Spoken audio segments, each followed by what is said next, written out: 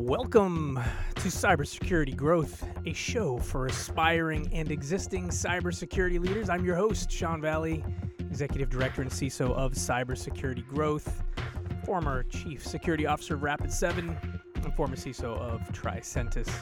I'm also a musician here on Twitch and elsewhere under the name Music by SV, but more on that later. Welcome, everybody. This is Cybersecurity Growth, episode number 1, Secure Controls Framework, part 1. As I was learning this thing, I realized it was a lot of information, and it was going to take a couple parts to cover. So before we dive in, since this is episode 1, let me just give you a rundown of how this whole thing is going to work. So my goal is to have one of these live streams and a follow-on podcast once every week, live on Fridays at this time. And if I can figure out how to move it from here to there, maybe a video podcast and or maybe an audio podcast. No promises, but that's the goal. And to do one of these weekly. And so you might be wondering if you're even here on episode number 1. Thank you for being here, by the way, if you are here. What's the format? So I have a general format. We'll see how it plays out long term. But kind of the idea is little openings and pleasantries. Good to see you. Welcome in folks who are here. Maybe we'll have some guests either in chat or in person. We'll cover a couple news stories that I think might be interesting to the audience that we're shooting for here. So a couple cybersecurity news stories that are relevant to kind of the executive side or the leadership side of the business. And then we'll dive into a topic of the week. And I'm going to call that section Death by PowerPoint. Many people are probably familiar with that term. I've been using that term for many, many years, and as I have grown in my career, I have become, as I like to call, a PowerPoint engineer. I am now a PowerPoint engineer more than anything else. And so Death by PowerPoint will be my action item to basically present things that I have learned or in the process of learning or something along those lines. It could be something new. This week is actually something brand new to me. Could be something old. I've done many presentations over the years. I may bring out some old things and kind of call it a retro walkthrough, or maybe even some works in progress. So that's kind of the idea, Death by PowerPoint. For those of you who aren't familiar with me and just my personal self, you could probably take a look around on the screen to get a sense of, oh, he's probably into some type of music. So before I wrap up every show, I'll have a section called What You Listening To. And I'll talk about things that I'm listening to. If I have guests, we'll say if I know what they're listening to from a music perspective. And I know myself, as well as some guests that I'll have on the show, are also music creators, so I'll probably blab about that myself and let other folks talk about that as well. But that's just because I can't go through really any conversation without talking about music in one way, shape, or form. And then we'll wrap things up. I put on here that this will be a 90-minute show. Now, if that's true, great. If not, well, we'll learn as we go. So again, welcome. And let's get into it. We're going to talk about the top 5 news stories. Actually, I'm just going to talk about 2 news stories this week. So I'm going to get into the first one here that I thought was interesting as I was poking through the headlines this week. This one comes from Lucian Constantine at CSO Online from January 11th. The article states, study shows, here's the title here of the article. Study shows attackers can use ChatGPT to significantly enhance phishing and BEC scams. And it goes on, the topic, or the opening paragraph talks about researchers demonstrate how attackers can use the GPT-3 natural language model to launch more effective, harder to detect phishing and business email compromise campaigns. Okay, so interesting. And so as I think about this, right, ChatGPT, this is the thing that I am seeing. I'm guessing you are using this. I know my friends are using this. I know my colleagues are using this, right? This is that artificial intelligence tool where you can ask it a question and it provides you an AI answer. I have not yet used it. I have no plan to use it. Though I did think about, what if I created a song? What if I said, hey, create me some lyrics to a song, and I created a song with it? That is a thing. But maybe you've been using it. I'm watching folks on LinkedIn and on Twitter go crazy over this thing, and many falling in love with it, and then others saying, well, this is kind of stupid because it is AI, and let's talk about AI for a second. AI is neither artificial nor intelligent. Right? It takes a lot of humans, a lot of hours, to create the systems that create these AI solutions. But back to this one article. What a surprise. Attackers are already finding ways to use ChatGPT to now help them in their campaigns, right? Kind of makes sense. If English is your second language, you can now use ChatGPT to help give you a much nicer English information that you can put into those phishing emails and try to hack into those corporate environments. So we'll continue to follow the craziness that is ChatGPT. Interesting that it's already at the top of the cybersecurity news, and we'll start to see where we find some attacks that actually happen in this space here. I thought that was interesting to at least bring it up.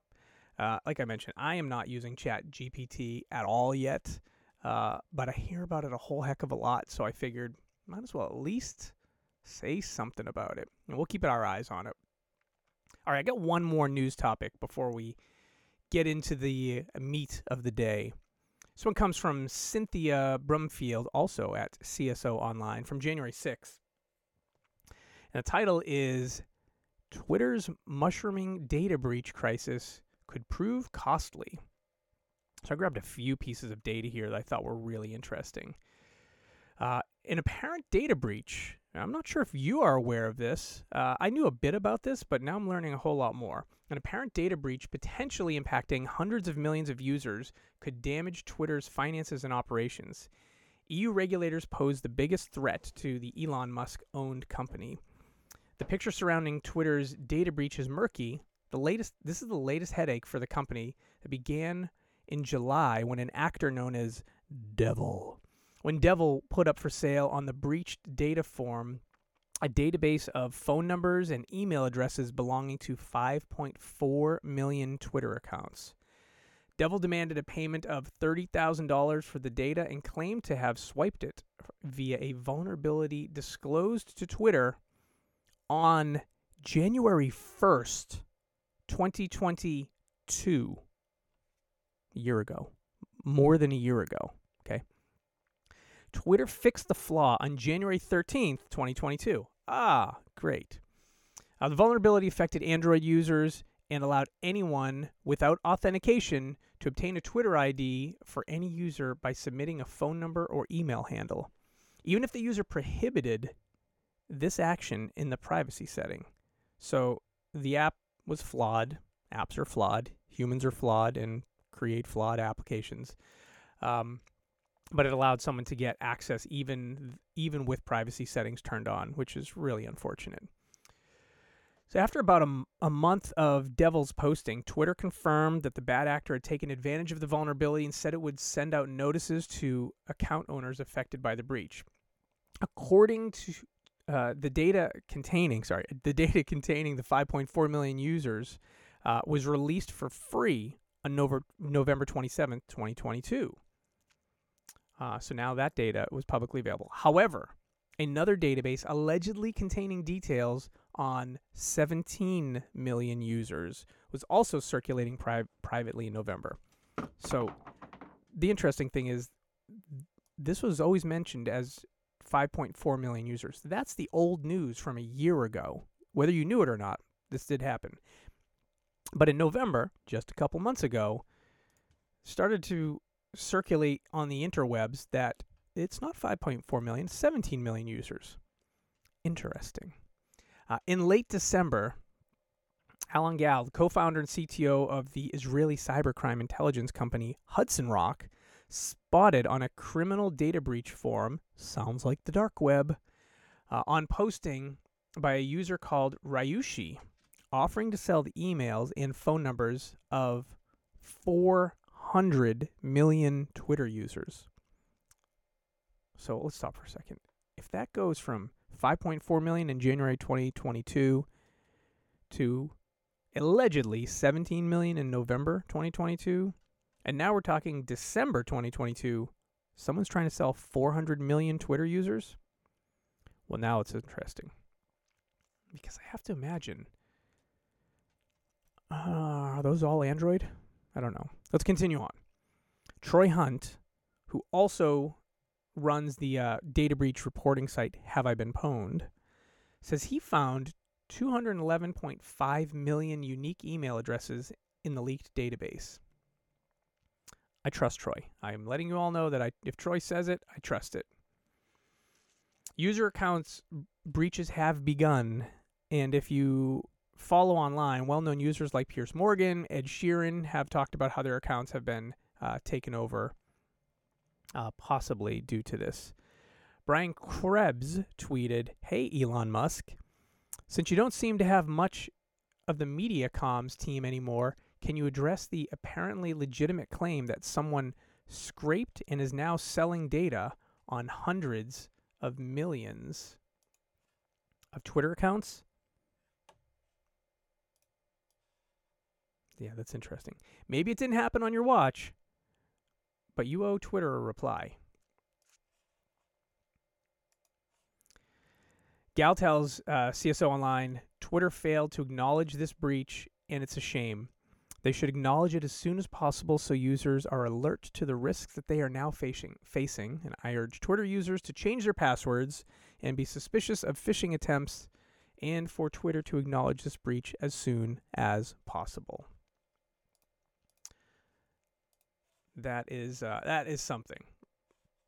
I knew of pieces of this, but tying this all together in the story that Cynthia has is a bit alarming. And I think, the takeaway is, hey, do you have a Twitter account? I know the answer is yes. Maybe you abandoned it over the last few months because of the Elon, maybe.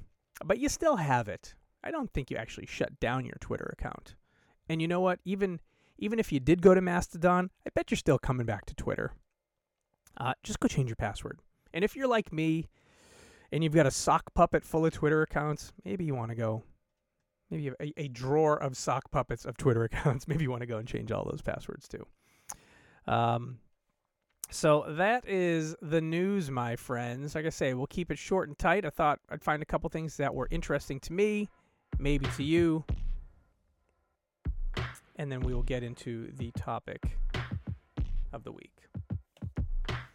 Let me bring this right up here for us. We're going to jump right into the Death by PowerPoint section of the show, which is the key meat of the show, if you will.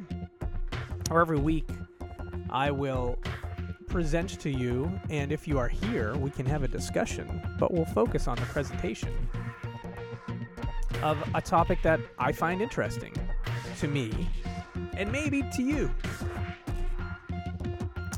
So this week we're going to talk about something known as the Secure Controls Framework. I've heard about this for quite some time from several colleagues. I heard about it in my previous role when I was at Rapid7 as a chief security officer. My compliance team was talking about leveraging the Secure Controls Framework. I actually thought it was something the team actually had created, and it was just their own acronym. And then one of my compliance colleagues recently, over the past year and a half at Tricentis, also mentioned the Secure Controls Framework. And so recently I decided to dive in and learn a bit more. I did learn a bit about the Secure Controls Framework over the last year, but I thought I would just go right to the source, the actual Secure Controls Framework Council, get a copy off of their document, their handbook, their guide, read it, and as I'm learning it, share it with y'all. That's the plan here. So I got myself a Google Slides deck in front of me, And I will let you know this entire slide deck is derived directly from the Secure Controls Framework Start Here Guide. That's what it's called, the Start Here Guide. And I'm going to introduce us to this thing called Secure Controls Framework, SCF. It's an overview for managing compliance and security programs. And I will, if you're looking at this saying, maybe it's time for me to check out, like, keep in mind, I have now come to realize that the Secure Controls Framework will be very helpful for your GRC teams, for your compliance teams, your compliance managers, but it will also be very helpful to your security program teams who are looking at trying to determine where are our most risky areas, where are the areas where we have most risk that we need to spend more time securing, protecting, educating the executive team, educating the board, educating ourselves. So I'm going to say this pretty loudly that this is going to be valuable not just for your compliance folks, which is what I initially thought, but also for your security program folks. So let us get into it. So this is going to take us through today and into next week's episode as well. I'm going to give an overview of the Secure Controls Framework. As I started to look at this framework, I looked at their guide, and what I saw was 7 different areas of focus. And so I broke this presentation into 7 areas of focus. So today we're going to talk and focus on the first 3. You'll see there's 3 here, and then there's a line, and then there's 4 below it. So I'm kind of telling you what we're going to talk about now, and then what we're going to talk about next time we get together. So for today, we're going to talk about what is and what is not SCF, Secure Control Framework. Adopting secure by design principles. I'm excited about this because I had someone about a year and a half ago bring the title SXD, capital S, little x, capital D, secure by design, and then also SXP. P.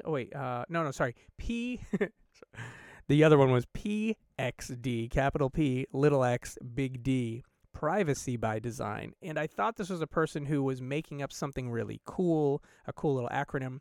What I didn't realize until just this week when I started reading the Secure Control Framework guide was these are terms that are right in the SCF guide. Maybe they're elsewhere. I just didn't know them until this week. I knew them a year and a half ago. I thought they were a homemade term. Now I know they're everywhere. So we'll talk about that.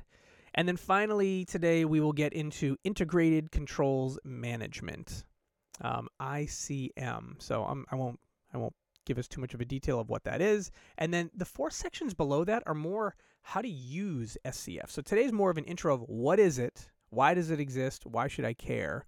And then next time when we get together, we'll talk about some practical uses, how to implement, where to implement, why to implement it. So we'll continue on. So, yes, I have a wall of words on some of these slides, and I do not plan to read the slides. I have more information that I've actually taken my own notes on. So, yeah, you have your wall of words, but you'll see a lot of my slides have quite a bit of visuals as well as words. So, hopefully you get something that's worth paying attention to here. And if you're just listening to the audio, well, now you hear my sweet, sweet voice and nothing more. So, the SCF Best Practices Guide, it covers the following topics. Level setting, what the SCF is and what it is not. Integrated Controls Management, or ICM. The Integrated Controls Management approach to governance, risk management, and compliance, or as I just recently said, GRC. Leveraging the Security and Privacy Capability Maturity Model, SPCMM. Leveraging the Security and Privacy Risk Management Model, SPRMM, and recommendations to tailor the control set for your needs to operationalize the SCF.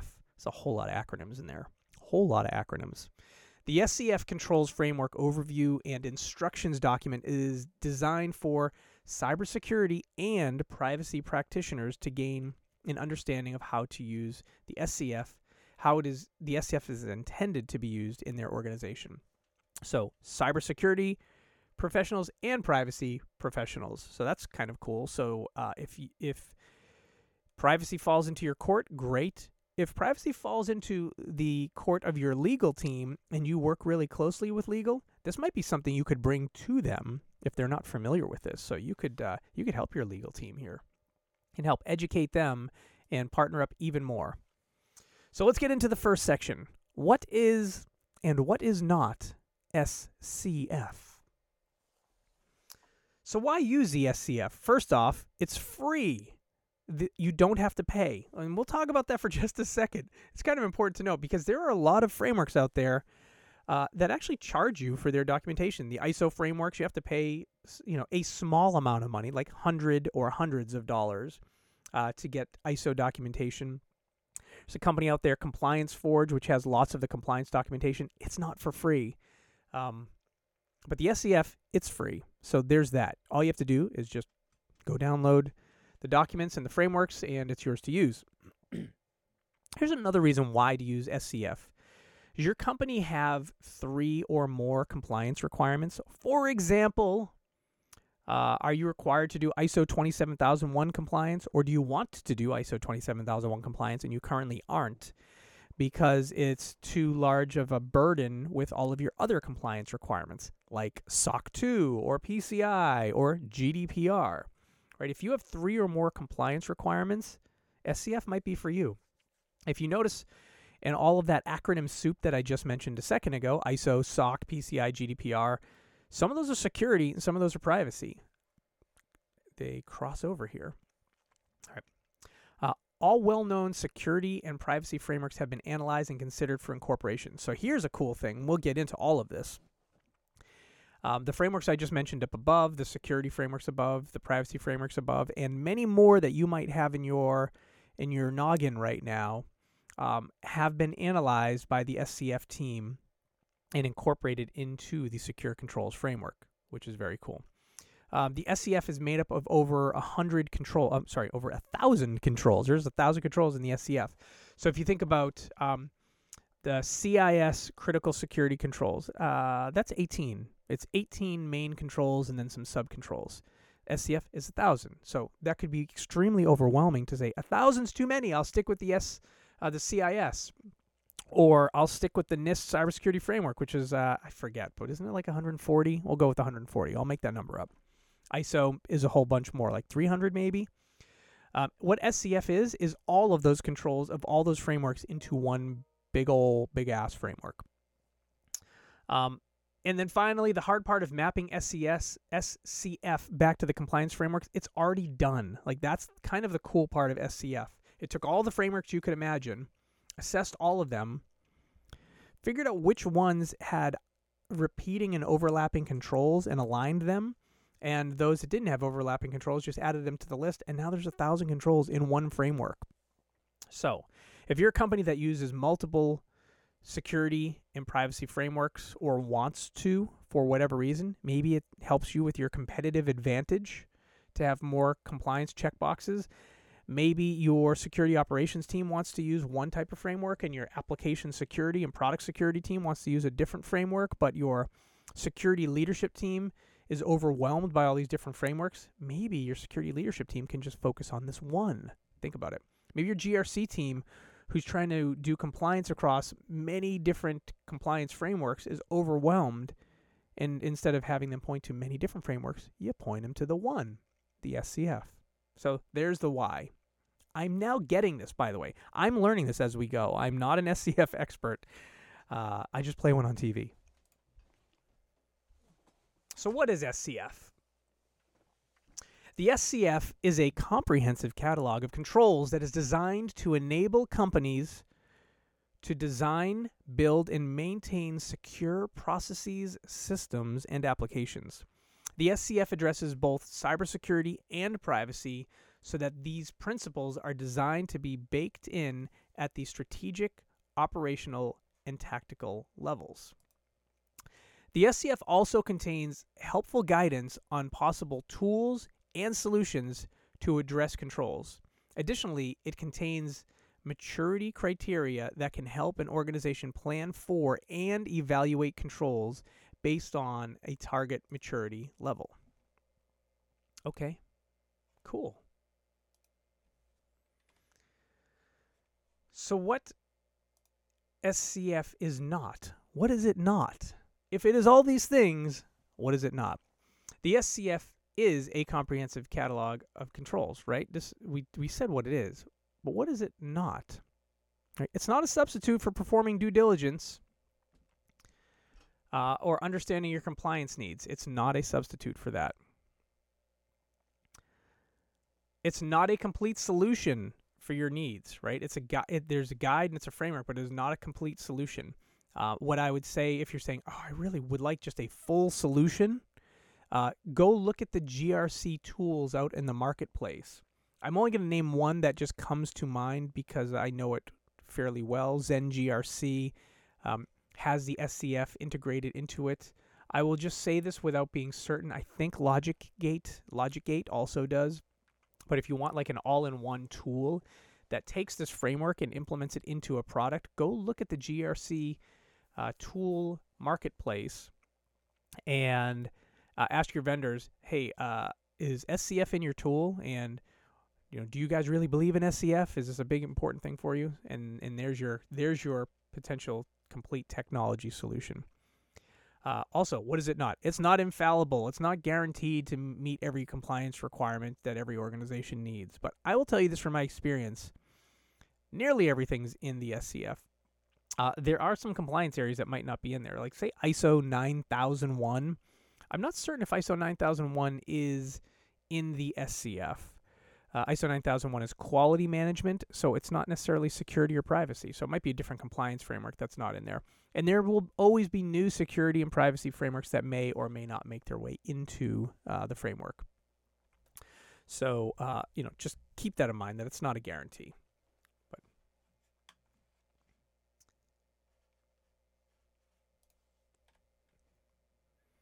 So we'll get into it a little bit more. Let me bring the other slide here. Designing and building an audit-ready program.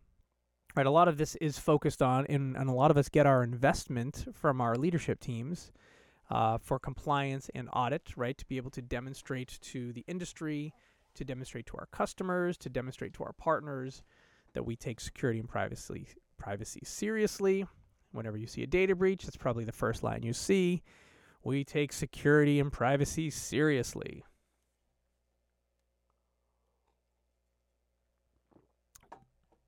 So let's get into this. Designing and building an audit-ready program.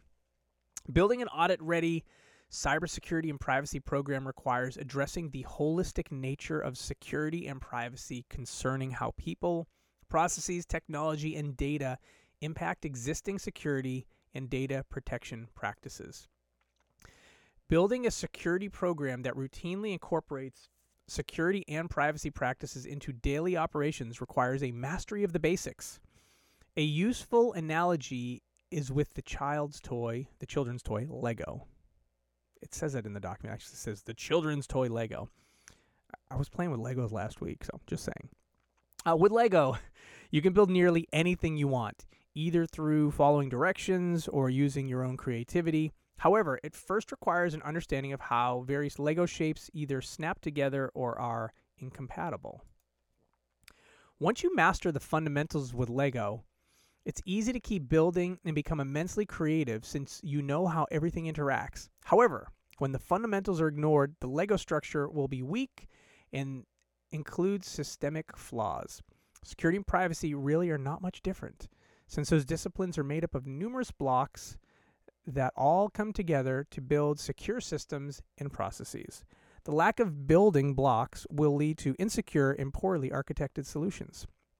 When you envision each component that makes up a security or privacy best practice is a Lego block, it's possible to conceptualize how certain requirements are the foundations that form the basis for other components to attach to. Only when all the building blocks come together and take shape do you get a functional security and privacy program. Think of the SCF as a toolkit for you to build out your overall security program domain by domain so that cybersecurity and privacy principles are designed, implemented, and managed by default. Okay, I'm following. I'm digging. Move on to the next section here. Adopting secure by design principles. I mentioned this at the top. SXD. For an organization that just does ISO, if all you do is ISO, it's easy to say, well, we're an ISO shop and we exclusively use ISO 27001. Cybersecurity principles for an information security management system. And that would be routinely accepted as being adequate as a reasonable path to follow for many organizations. However, what about companies that have complex cybersecurity and compliance needs, such as a company that has to address SOC 2, NIST 800-171, ISO 27002, CCPA, GDPR, PCI, DSS, New York DFS, etc. In these complex cases that involve multiple frameworks, ISO 27002 controls alone do not cut it. ISO 27001 controls alone do not cut it. This is why it's important to understand what secure principles your organization is aligned with, so that the controls it implements are appropriate to build secure and compliant processes. What works for one company or industry does not necessarily work for another, since requirements are unique to the organization. Most companies have requirements to document security and privacy processes, but lack the knowledge and expertise to undertake such documentation efforts. That means organizations are faced to either outsource the work to expensive consultants, or they ignore the requirement and hope they do not get in trouble for being non-compliant. In either situation, it's not a good place to be. Secure practices are common expectations. While the European Union General Data Protection Regulation, or the EU GDPR, made headlines for requiring organizations to demonstrate security and privacy principles are by both default and by design. So we want security by default and security by design, and we want privacy by default and privacy by design. However, security and privacy engineering principles are not just limited to the EU GDPR and are actually very common requirements in things such as, and that's why you see all these pictures on here, the NIST 800-53, the NIST Cybersecurity Framework, ISO 27002, the Defense Federal Acquisition Regulations Supplements, or DFARS, the Federal Acquisition Regulations, FAR, the National Industrial Security Program Operating Manual, or NISPOM, the ISACA Trust Services Criteria, which is part of SOC 2, the Generally Accepted Privacy Principles, GAP, the New York State Department of Financial Services, DFS, the Payment Card Industry Data Protection Standard, PCI DSS, the Center for Internet Security, Critical Security Controls, or the CISSC. My gosh, there are so many acronyms in this world. It's brutal. I'm saying the words out and the acronyms because I'm trying to not assume we all know them all. Most of those I knew, but there's actually quite a few I didn't know. There's a few in there that were new to me. So yeah, it's pretty crazy. That's a lot of things going on. A lot of security, a lot of privacy, and what you saw in that picture was lots of security frameworks on the left side of the picture and lots of privacy frameworks on the right. Compliance does not equal secure. Compliance should be a natural byproduct of secure practices. It's vitally important for any SCF user to understand that compliant does not mean secure. However, if you design, build, and maintain secure systems, applications, and processes, then compliance should be a natural byproduct of those secure practices. The SCF's comprehensive listing of over 1,000 cybersecurity and privacy controls is categorized into 32 domains and are mapped to over 100 statutory, regulatory, and contractual frameworks. Those applicable SCF controls can operationalize the security and privacy principles to help an organization ensure that secure practices are implemented by design and by default. So you may be asking yourself, what security and privacy principles should I be using? And that is a great question. The SCF helped with this common question by taking the 32 domains of the SCF and creating principles that an organization can use. The idea is that by focusing on these secure principles, an organization will design, implement, and maintain secure systems, applications, and processes that will by default help the organization comply with its compliance obligations. And thank you, Ron, for being there for us. Ron. Secure by design and privacy by design principles. The concept of building security and privacy into technology solutions, both by default and by design, is a basic expectation for businesses, regardless of the industry. The adoption of security and privacy principles is a crucial step in building a secure, audit-ready program. The security and privacy by design is a set of 32 security and privacy principles that leverages the SCF's extensive cybersecurity and privacy control set. You can download the free poster by going to the SCF website and grabbing their document. I basically put them all on the screen here, and I'm actually going to spend the next few minutes walking through what these are. Again, my whole reason for doing today's show is I am educating myself in real time on the SCF. I grabbed content and put together these slides and then thought, while I'm educating myself and learning, why not educate some friends along with me at the same time? So I'm going to get into this a little bit. The S-Pipe P logo, you'll see it written, S-Pipe P logo, I don't think I have it on the slide very much, but it's a nod to the computing definition or the pipe command, which is used in programming.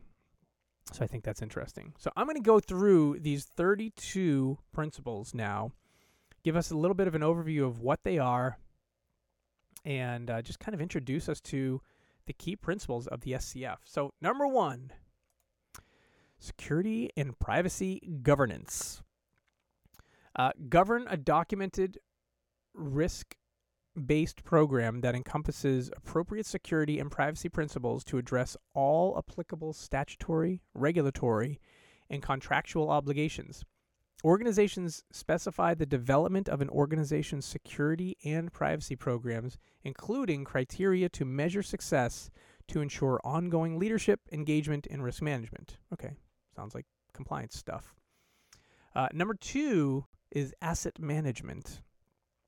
Manage all technology assets from purchase through disposition, both physical and virtual, to ensure secured use regardless of the asset's location. Organizations ensure technology assets are properly managed throughout the life cycle of the asset, from procurement through disposal, ensuring only authorized devices are allowed to access the organization's network and to protect the organization's data that is stored, processed, and transmitted on its assets. Number 3. Okay, so number 2, assets. I think about the IT team and their responsibility for managing assets. And if you are a software development organization, maybe your software development or your DevOps team managing your production assets. All right, number 3, business continuity and disaster recovery, which I think will impact your security teams, your ops teams, maybe your IT teams as well. So let's talk about this. Maintain the capability to sustain business-critical functions while successfully responding to and recovering from incidents through a well-documented and exercised process. Organizations establish processes that will help the organization recover from adverse situations with a minimal impact to operations, as well as provide the ability for e-discovery. Number 4, capacity and performance planning. I think it's fun as I go through each of these for me to think to myself, do I do this? Does someone in my organization do this? And I wonder if you ask yourself the same question. Number 4, capacity and performance planning.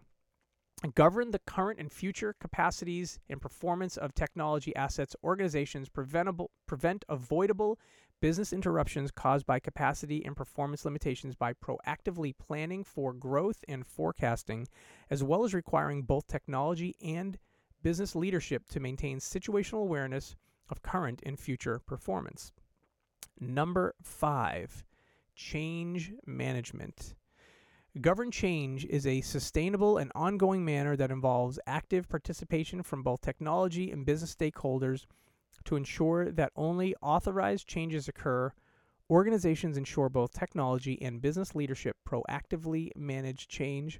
This includes the assessment, authorization, monitoring of technical changes across the enterprise so as to not impact production systems uptime, as well as allow easier troubleshooting of issues. And I see change management often as a problem for the less mature organization, aka doesn't really exist. It may on paper, it may pass compliance, but not really. Number 6, cloud security. I'm very happy to see, by the way, cloud security is here because it's not necessarily in every framework that you'd expect it to be. Govern cloud instances as an extension of on-premise technologies with equal or greater security protections than the organization's own internal controls. Organizations govern the use of private and public cloud environments like IaaS, PaaS, or SaaS, SaaS, software as a service, platform as a service, infrastructure as a service, to holistically manage risks associated with third-party involvement in architectural decisions, as well as to ensure the portability of data to change cloud providers if needed. 7 is compliance. So the ones we did as number 1 was not compliance. That was just governance. Interesting. 7 is compliance. Oversee the execution of cybersecurity and privacy controls to create appropriate evidence of due care and due diligence demonstrating compliance with all applicable statutory, regulatory, and contractual obligations. Organizations ensure controls are in place to be aware of and comply with applicable statutory, regulatory, and contractual compliance obligations, as well as internal company standards. Number 8, configuration management. Govern the establishment and ongoing management of secure configurations for systems, applications, and services according to vendor-recommended and industry-recognized security practices. Organizations establish and maintain the integrity of systems. Without properly documented or implemented configuration management controls, security features can be inadvertently or deliberately omitted or rendered inoperable, allowing processing irregularities to occur or the execution of malicious code. Number 9, continuous monitoring. Maintain situational awareness of security-related events through the centralized collection and analysis of event logs from systems, applications, and services. Organizations establish and maintain ongoing situational awareness across the enterprise through the centralized collection and review of security-related event logs. Without comprehensive visibility into infrastructure, operating system, database, application, or other logs, the organization will have blind spots in its situational awareness that could lead to system compromise, data exfiltration, or unavailability of needed computing resources. And that was number 9, continuous monitoring. Number 10, cryptographic protections. Utilize appropriate cryptographic solutions and industry-recognized key management practices to protect the confidentiality and integrity of sensitive data both at rest and in transit. Organizations ensure the confidentiality of the organization's data through implementing appropriate cryptographic technologies to protect systems and data. Number 11, data classification and handling. Publish and enforce a data classification methodology to objectively determine the sensitivity and criticality of all data and technology assets so that proper handling and disposal requirements can be followed. Organizations ensure that technology assets, both hardware and media, are properly classified and measures implemented to protect the organization's data from unauthorized disclosure, regardless of it being transmitted or stored. Applicable statutory, regulatory, and contractual compliance requirements dictate the minimum safeguards that must be in place to protect the confidentiality, integrity, and availability of data. So we just finished the first column. I think I will take a sip of my hot coffee right now.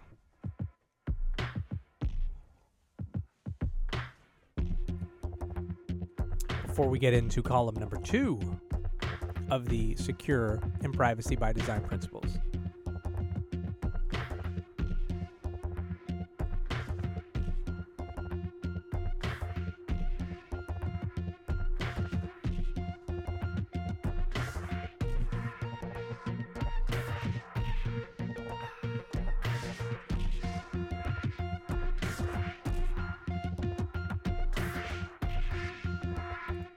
So as we are continuing on with the security and privacy by design principles of the Secure Controls Framework, we're at number 12, embedded technology. All right, here's one that jumps out to me as, I don't think I've been doing this one. The others that we've gone through thus far, I could honestly speak to. Do this one, don't do this one well, but sort of do it, and then others which doing them very poorly, but definitely know I need to do better. Here's a good example of one that we're going to read about that don't think I'm doing a whole heck of a lot. Maybe it just doesn't align with my business as much as it might yours. So number 12 is embedded technology. Provide additional scrutiny to the risks associated with embedded technology based on the potential damages posed when used maliciously.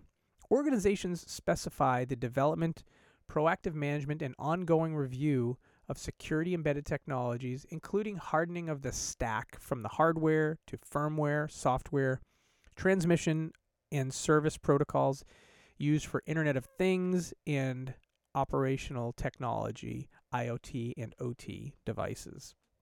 Yeah, that is actually an area of improvement for me generally. Curious if how that is for you all. Number 13, lucky number 13, endpoint security. I know and love this one all too well. Harden endpoint devices to protect against reasonable threats in those devices and the data they store, transmit, and process. Organizations ensure that endpoint devices are appropriately protected from security threats to the device and its data. Applicable statutory, regulatory, and contractual compliance requirements dictate the minimum safeguards that must be in place to protect the confidentiality, integrity, availability, and safety considerations. Number 14, human resources security. I definitely have gotten into this one quite a bit over the last 2 years. Curious if others have. Foster a security and privacy-minded workforce through sound hiring practices and ongoing personnel management. Organizations create a security and privacy-minded workforce and an environment that is conducive to innovation, considering issues such as culture, reward, and collaboration. It's kind of the thought of, are you working with your chief people officer closely to bring security into the culture of the business? Don't do it yourself. Work with your partners. Number 15, identification and authentication. This is kind of the space that I got into security in, the identity and access management space. Let's read through what number 15 is. Implement an identity and access management, or IAM, capability to ensure the concept of least privilege is consistently implemented across all systems. Yes, I capitalized all systems. I think many organizations have an IAM implementation of sorts that covers some systems. This requirement here talks about all systems. Now, let me continue on. All systems, applications, and services for individual, group, and service accounts. Organizations implement the concept of least privilege through limiting access to the organization's systems and data to authorized users only. I think of identity and access management, something I used to say many, many years ago when I first got into security for an identity governance company.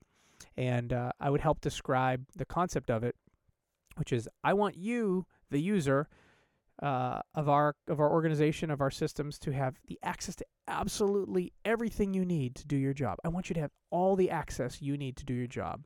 Make them feel good, right? I want you to have everything to do your job. And not an ounce more than that. Nothing more than that. Least privilege. That's how I like to describe least privilege. People get it. I want you to have all the access. I don't want you to be limited at all. I want you to have every piece of access you need to do your job. But I want you to have absolutely nothing more than that. And then I will find a quick way for you to get the access you need as quick as possible whenever you need some new access. Moving on to number 16, incident response. I wouldn't be surprised if many of us have to deal with incident response, whether or not we have good sound principles around it. We're dealing with it. Here's the description. Maintain a practiced incident response capability that trains all users on how to recognize and report suspicious activities so that trained incident responders can take the appropriate steps to handle incidents in accordance with an incident response plan, or an IRP. Organizations establish and maintain a capability to guide. Organizations establish and maintain a capability to guide the organization's response when security or privacy-related incidents occur, and to train users how to detect and report potential incidents. Number 17, information assurance, which here's an interesting thing. In my earlier days of being in the information security industry, the organization I worked for did not have an information security department or information security function. We were all known as information assurance. And then over the years, the information assurance title went away and was switched into the information security title. And the organization I was at was actually one of the organizations that actually coined the term cybersecurity. And I actually watched department titles change from information assurance, and then that title went away and it became the information security department, and then that title went away, and then the cybersecurity title of the department came in. Okay, number 17, information assurance. Utilize an impartial assessment process to validate the existence and functionality of appropriate security and privacy controls prior to a system, application, or service being used in a production environment. Organizations ensure the adequately of security. Interesting of how this was written here. I copied and pasted some things from the document. Ensure how adequately the security and controls are appropriate in both development and production environments. I had to make a little change on the fly there. That was information assurance. Number 17. Number 18, maintenance. Oh, what a thought. Maintenance. What about the old stuff? Utilize secure practices to maintain technology assets according to current vendor recommendations for configurations and updates, including those supported or hosted by third parties. Organizations ensure that technology assets are properly maintained to ensure continued performance and effectiveness. Maintenance processes apply additional scrutiny to the security of end-of-life or unsupported assets. And folks, Windows 7 extended support is dead. It's gone, like as of last week, so get rid of it. Also, Windows 8.1, I think, is gone. Or maybe it's in extended support, or maybe extended support's gone. Go check your Windows. Make sure you got people on Windows 10 and beyond right now. Good example of maintenance. Number 19, mobile device management, another area that is makes my heart warm. Govern mobile devices through a centralized or decentralized model to restrict logical and physical access to the devices, as well as the amount and type of data that can be stored, transmitted, or processed. Organizations govern risks associated with mobile devices, regardless if the device is owned by the organization, its users, or trusted third parties. Wherever possible, technologies are employed to centrally manage mobile devices, access, and data storage practices. MDM, mobile device management. I spent a lot of time in the MDM field doing mobile security work, so that's why I say it warms my heart. Warms my heart. Number 20. We are still in column 2, folks. Whew. Deep. Network security. Architect a defense in-depth methodology that enforces the concept of least functionality through restricting network access to systems, applications, and services. Organizations ensure sufficient security and privacy controls are architected to protect the confidentiality, integrity, availability, and safety of the organization's network infrastructure, as well as to provide situational awareness of activity on the organization's networks. Okay, I have some comments on this. When I got into my first large-scale information security job, my function, big company that was doing information security work. Actually, the company was MITRE, M-I-T-R-E. You might be familiar with the name MITRE. I found it interesting that many of the more senior folks in the information security org assumed all security engineers, information security engineers, were very strong and very adept in network security. And the truth was, it was probably my weakest of all the domains that we talked about. We were more talking about the CISSP domains. That's a topic for another day. Same concept. And I was surprised to find out that there was this thought of like, oh, we're all good at firewalls and network security. I'm like, yeah, dude, not me, bro. I came in identity and access management, kind of goof around with applications a little bit, but no. So it was interesting. When I actually studied for the CISSP exam, network security is a big component of that, and it was probably the area that I had to put the most hours of study into. So I guess just something to note. Not everybody comes from the same background. That was number 20, network security.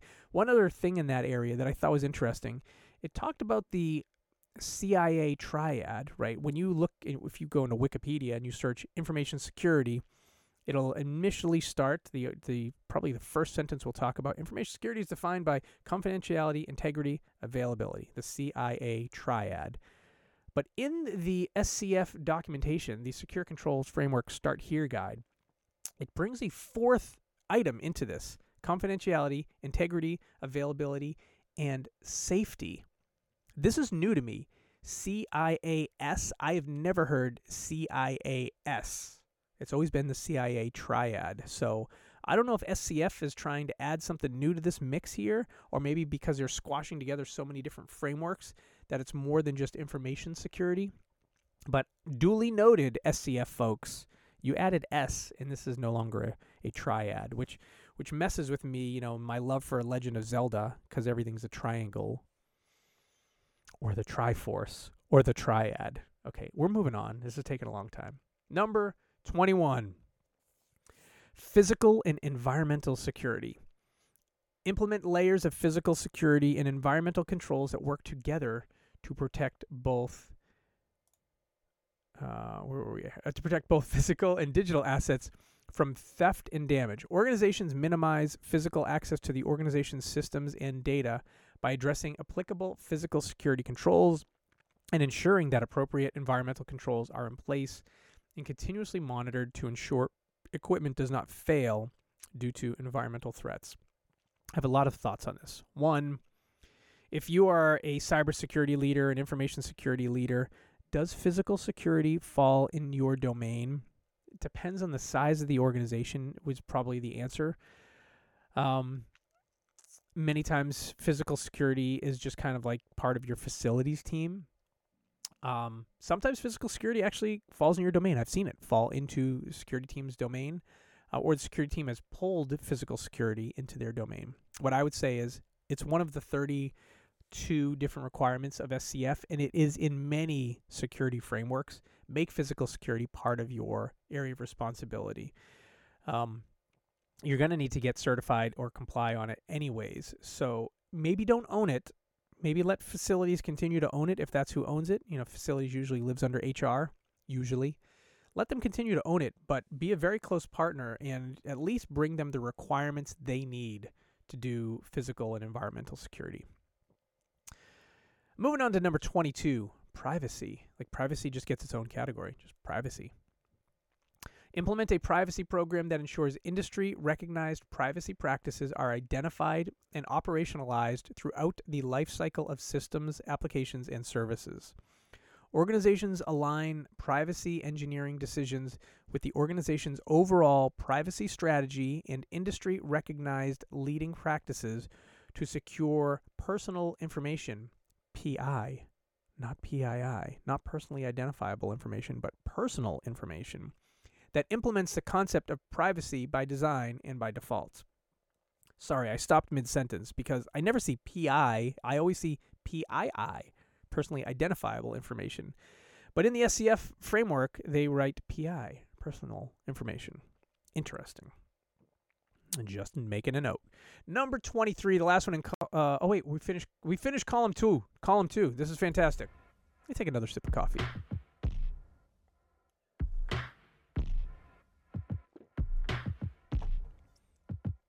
I hope you're finding this as riveting as I am. Yes, I know I'm sounding facetious, but I am enjoying reading through all of this content and learning. One slide on the screen for, it feels like 8,000 hours. We're going to move to column 2 now.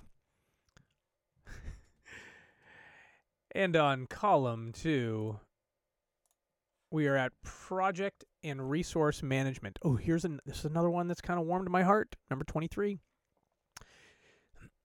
Utilize a risk-based approach to prioritize the planning and resourcing of all security and privacy aspects for projects and other initiatives to alleviate foreseeable governance, risk, and compliance roadblocks. Organizations ensure that security-related projects have both resource and project/program management support to ensure successful project execution. I believe a question was asked to me when I took my first CISO role. And the question was, if I could, it was actually from my CEO to me, was, hey, Sean, if I could give you one resource right now, one person, when I say resource, to hire, what would you hire? And I said, program manager. You know, like not an AppSec person, not a security operations SOC person. I'm like, nope, program manager. Someone help us stay organized. Someone to help us, build processes that we can, build a list of backlog and kind of build a risk-based approach, an organized approach to our backlog, to chip away at it, to help us determine, what are our key metrics and whatnot. So I'm a big fan of number 23. And 23 is actually giving me some more thoughts on how I can actually mature my own concept around that. 24. Risk management. Govern a risk management capability that ensures risks are consistently identified, assessed, categorized, and appropriately remediated. Organizations ensure that security and privacy-related risks are visible to and understood by the business units that own the assets and or processes involved. Security and privacy teams only advise and educate on risk management matters, while it is business units and other key stakeholders who ultimately own the risk. So a couple thoughts on this. One, we are going to have an entire session coming up in a few weeks that is all about risk management. I believe risk management is extremely important to information security, no matter how you got into the information security game. Risk management may become, one of your number one pillars of focus, and we'll talk about that in another day, but I believe it's critically important for risk management. So it's not just number 24. It's kind of like really important. You may not focus on it in your first year, but it's something you're going to want to focus on for the long haul to kind of keep your program running and focused and organized. So I actually think number 23 and number 24 are two really critical areas that aren't necessarily just focused around like finding a vulnerability and reducing it, finding an incident and responding to it. All right, moving on. Number 25, secure engineering and architecture. Implement secure engineering and architecture processes to ensure industry-recognized secure practices are identified and operationalized throughout the lifecycle of systems, applications, and services. Organizations align cybersecurity engineering and architecture decisions with the organization's overall technology, architectural strategy, and industry-recognized leading practices to secure networked environments. That's a whole lot of words here. Secure engineering, secure architecture. To have a infrastructure security team, secure engineering team, a team that, or a function. I'm saying team as if we have an enormous organization. A function focused around secure engineering, secure architecture. Start to build that function over time. You start to realize, I might need some dedicated resources around this. Next one, 26, one that many of us are probably focused on more and more these days than ever before. Security operations. Assign appropriately qualified personnel to deliver security and privacy operations that provide reasonable, protective, detective, and responsive services. Organizations ensure appropriate resources and a management structure exists to enable the service delivery of cybersecurity operations. I expect that we will have a dedicated session in the future around security operations. I had the fortune of being the director of security operations at an e-commerce company, Demandware, for several years. We actually acquired a few companies along the way and eventually got acquired by Salesforce and is now known as the Salesforce Commerce Cloud. So for quite some time after the acquisition, I held a security operations director role at Salesforce as well. So definitely quite a bit of experience in the SecOps space. I learned by lots of mistakes, made lots of mistakes, learned, grew, and even that whole space continues to change. Got a lot of thoughts about security operations as it relates to smaller organizations and larger organizations and different ways they can be staffed and funded. We'll talk about that in the future, most likely. Number 27, Security Awareness and Training, SAT, Security Awareness Training. But it's listed as Security Awareness and Training. I like that. I like the and. I actually have not put the and in Security Awareness and Training. I like that because I don't necessarily love Security Awareness Training. I like the and. Anyways, look at that. I'm just going to adopt an ampersand now. Develop a security and privacy-minded workforce through ongoing user education about evolving threats, compliance obligations, and secure workforce practices. Organizations develop a security and privacy-minded workforce through continuous education, activities, and practical exercises in order to refine and improve on existing training. Phishing campaigns. I hate them. I hate them so much, yet they are required in compliance programs. Former colleague, industry friend Mike Johnson, probably heard him on other podcasts. He talks about how he just doesn't even do them. He doesn't do phishing campaigns and tells his auditors, we don't do them. Nope. But security awareness and training are a little bit different than just phishing, but a lot of people just think phishing campaigns and your annual security training program that you need everybody to take. I think we'll have a focus on that at some point too. Number 28, technology development and acquisition. Technology development and acquisition. Govern the development process for any acquired or developed system, application, or service to ensure secure engineering principles are operationalized and functional. Organizations ensure that security and privacy principles are implemented into any products/solutions that are either developed internally or acquired to make sure that the concepts of least privilege and least functionality are incorporated. Oh, I don't think I've heard about least functionality before. I might have to learn a little bit more about that. Thank you so much, SCF. Guys, we're rounding the bend here on the 32. We're on to number 29, third-party management. And I know in the world today, third-party risk management, TPRM, is the acronym that a lot of us cry ourselves to sleep talking about. Let's see what SCF has to say about third-party management. Implement ongoing third-party risk management practices to actively oversee the supply chain so that only trustworthy third parties are used.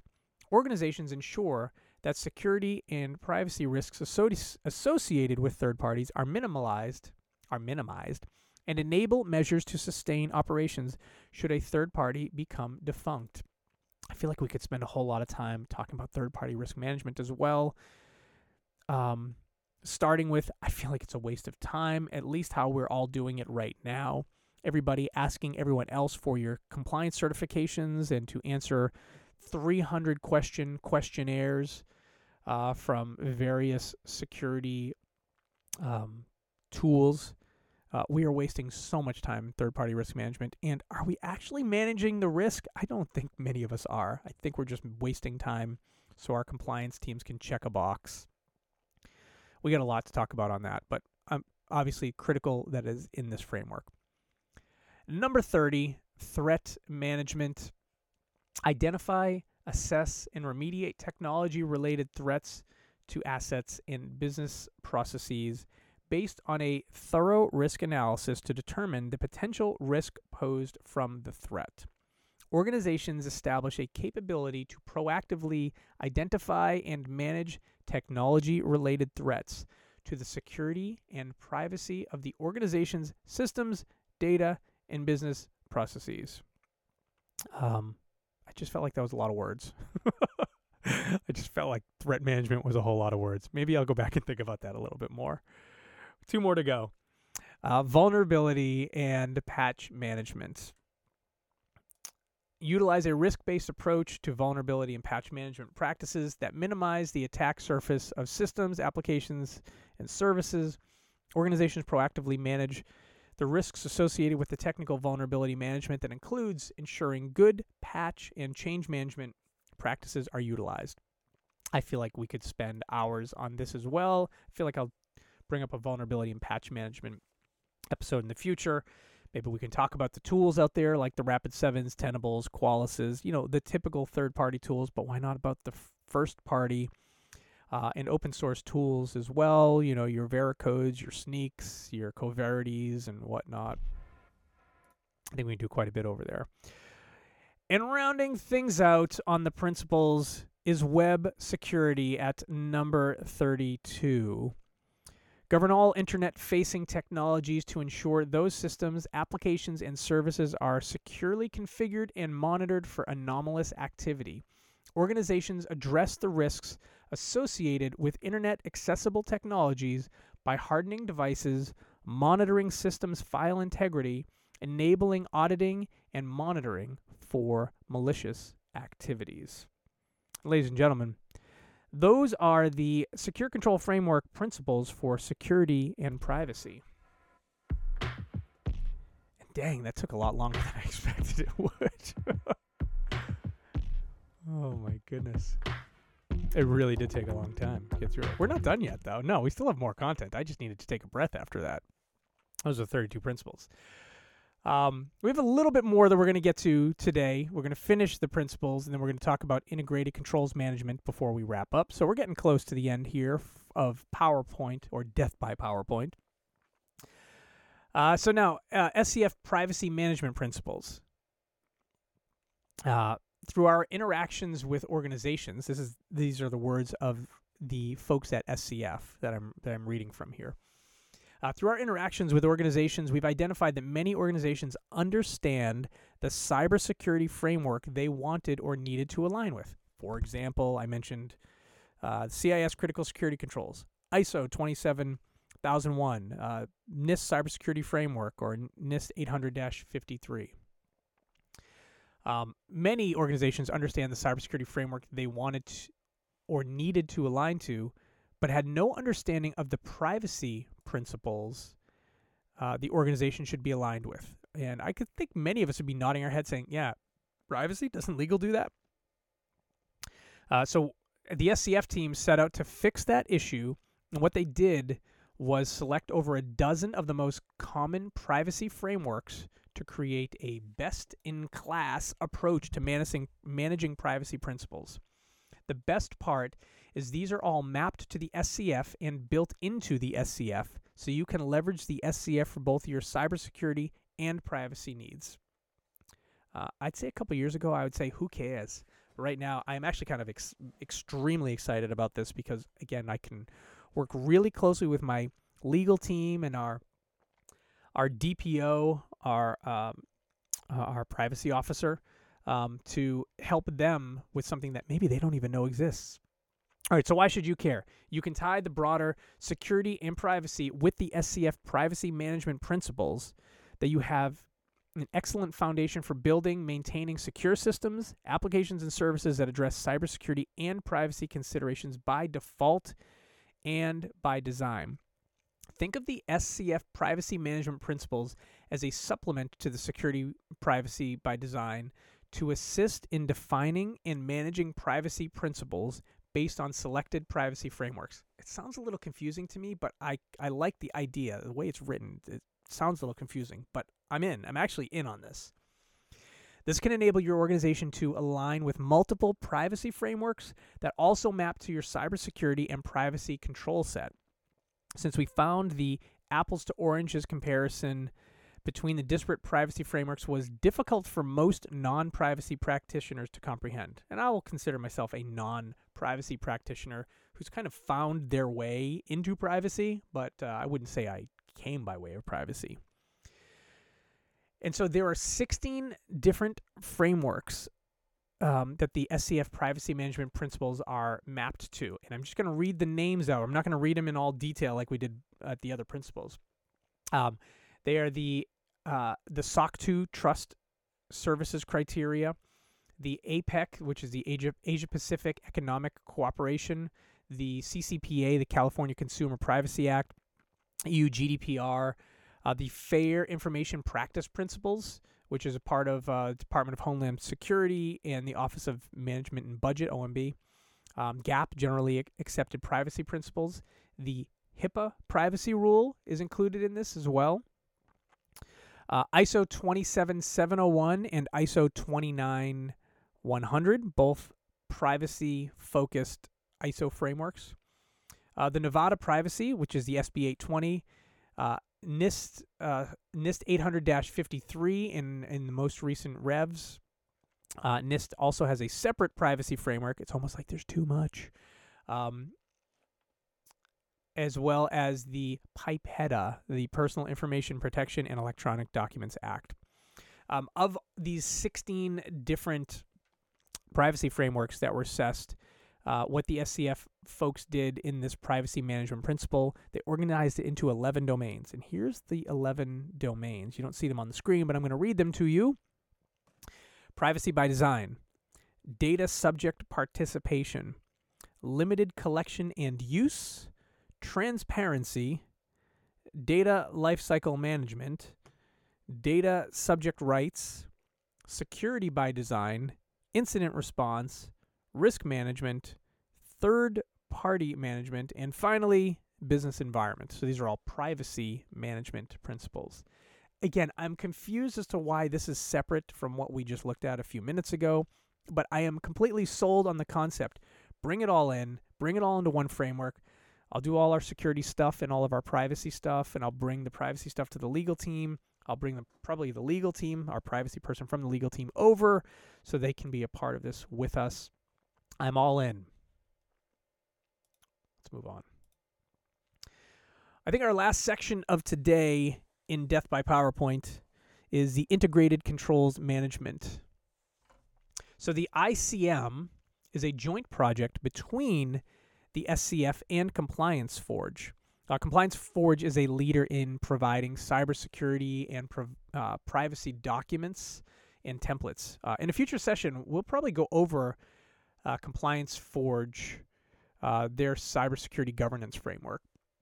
The premise of the ICM is that controls are central to cybersecurity and privacy operations, as well as the overall business rhythm of the organization.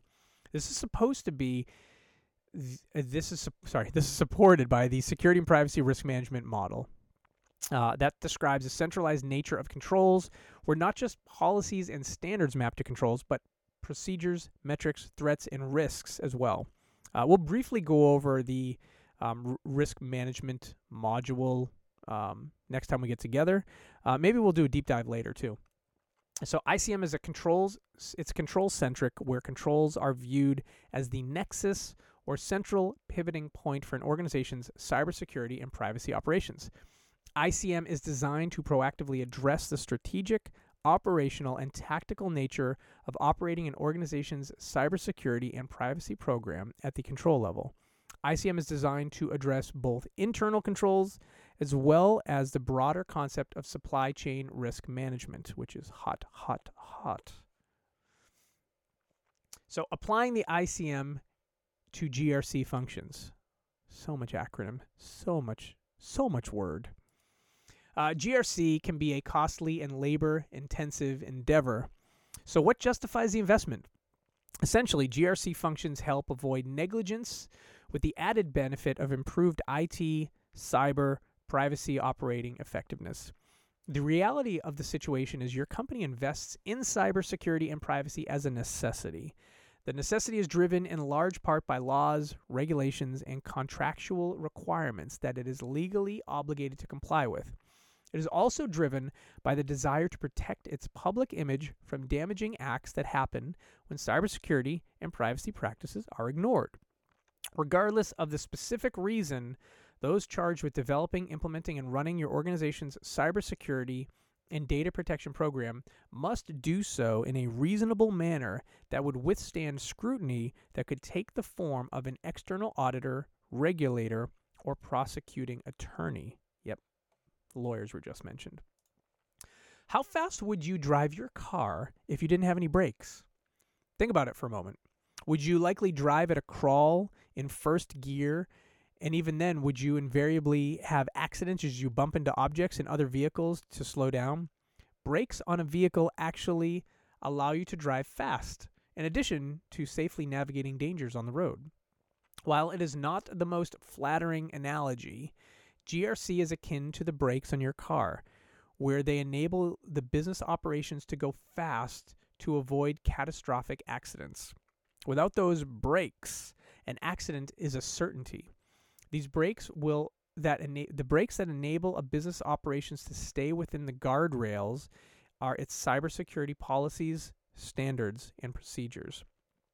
These requirements constitute reasonable practices that the organizations are required to implement and maintain to avoid being negligent. So GRC is a plan, do, check, act adventure, PDCA. This is a concept that should be embraced, not fought against.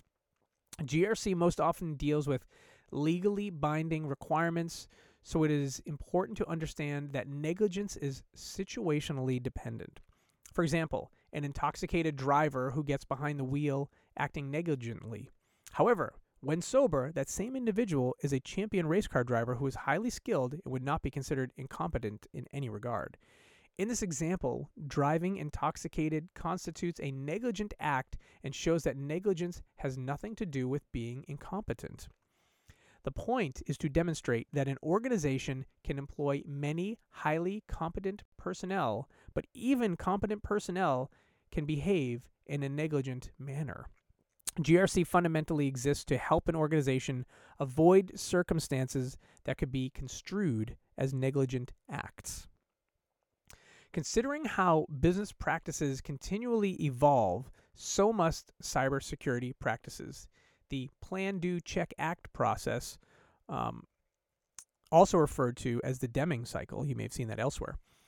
This process enables a GRC function to continuously evaluate risks, threats, and performance trends so that the organization's leadership can take the necessary steps to minimize risk by modifying how people, processes, and technology work together to keep everything both secure and operational. The Plan, Do, Check, Act approach is a logical way to conceptualize how GRC works. Plan. The overall process begins with planning. At its core, this phase is the process of conducting due diligence. The results of the process will define necessarily controls. Those will be your requirements that will influence the need for policies, standards, and procedures. These actions directly influence resourcing and procurement actions that range from staffing needs to tool purchases and services acquisition. Do. This phase is the process of conducting due care. where it is focused on the reasonable care necessary to properly and sufficiently conduct operations that demonstrate the absence of negligence. This is the execution of procedures, the processes that bring controls to life. And then there's check. Check. This phase can be considered maintaining. There are several ways to maintain situational awareness, and that ranges from control validation, testing to audits, assessments, and metrics. And then finally, act. This phase, again, brings up the concept of reasonable care that necessitates taking action to maintain the organization's targeted risk tolerance threshold. This deals with addressing two main topics: real deficiencies that currently exist, and two areas of concern that may expose the organization to a threat if no action is taken. So what does it mean to be secure and compliant? ICM specifically focuses on the need to understand and clarify the difference between compliant versus secure, since that is necessary to have coherent risk management discussions. To assist in this process, ICM helps an organization categorize its applicable controls according to must-have versus nice-to-have requirements. The minimum compliance criteria, or MCC, are the absolute minimum requirements that must be addressed to comply with applicable laws, regulations, and contracts.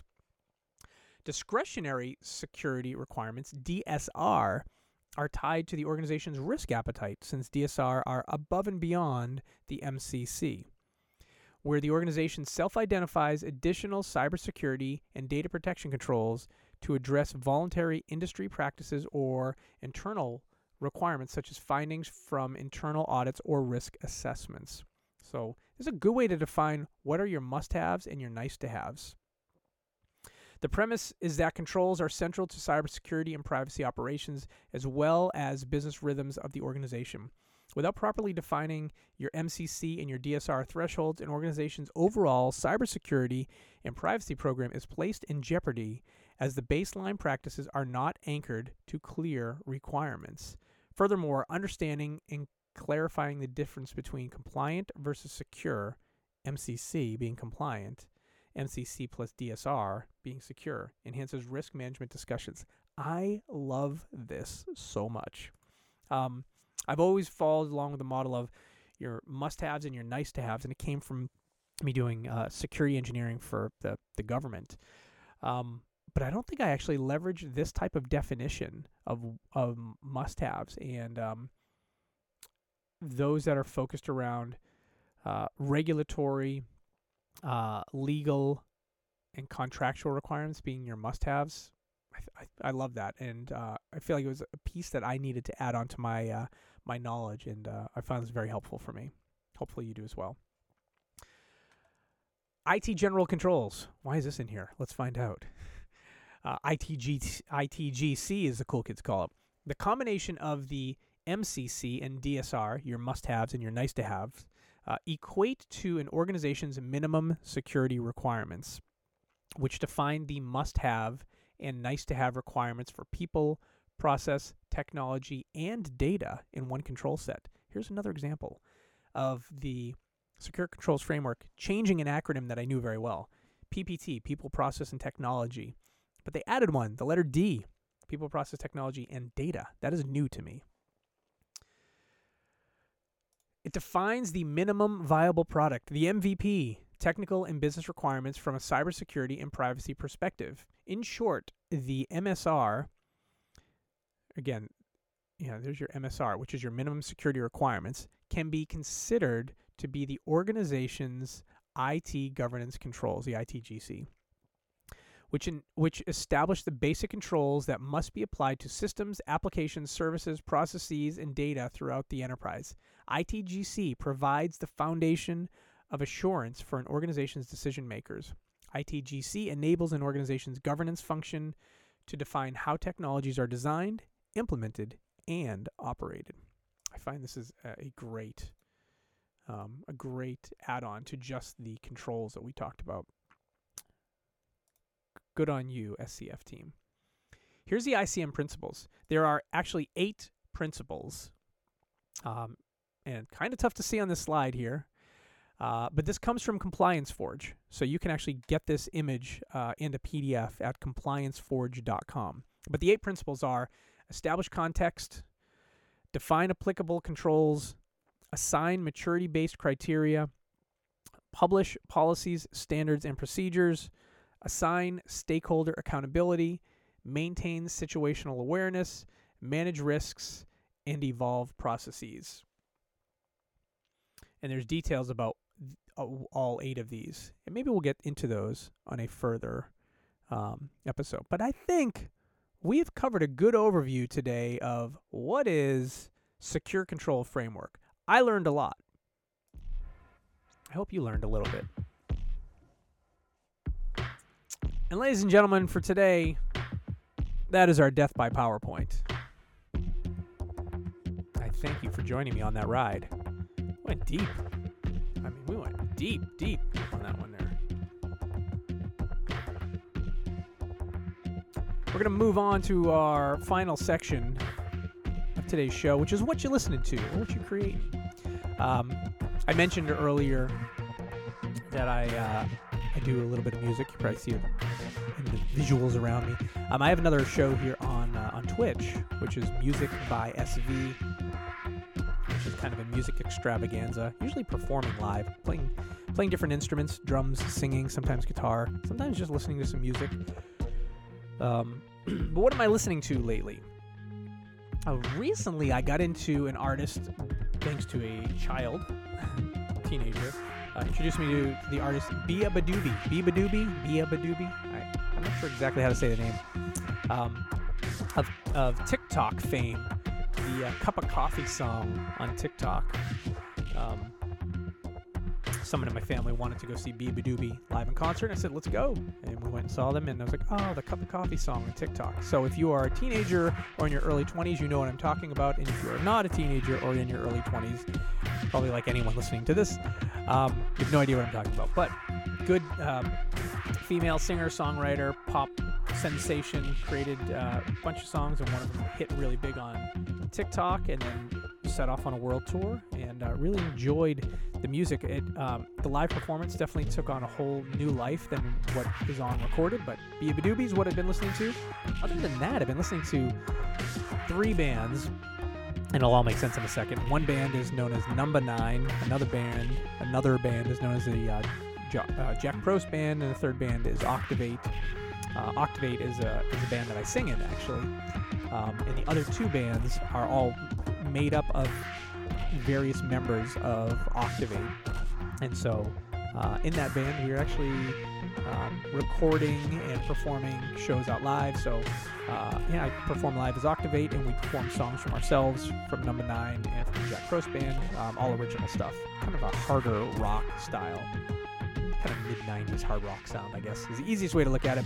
So those are the things I'm listening to. Looking forward to folks in chat next time we get together to talk about what they're listening to. Always take a look at the chat, and if we get something we want to talk about, we'll talk about it.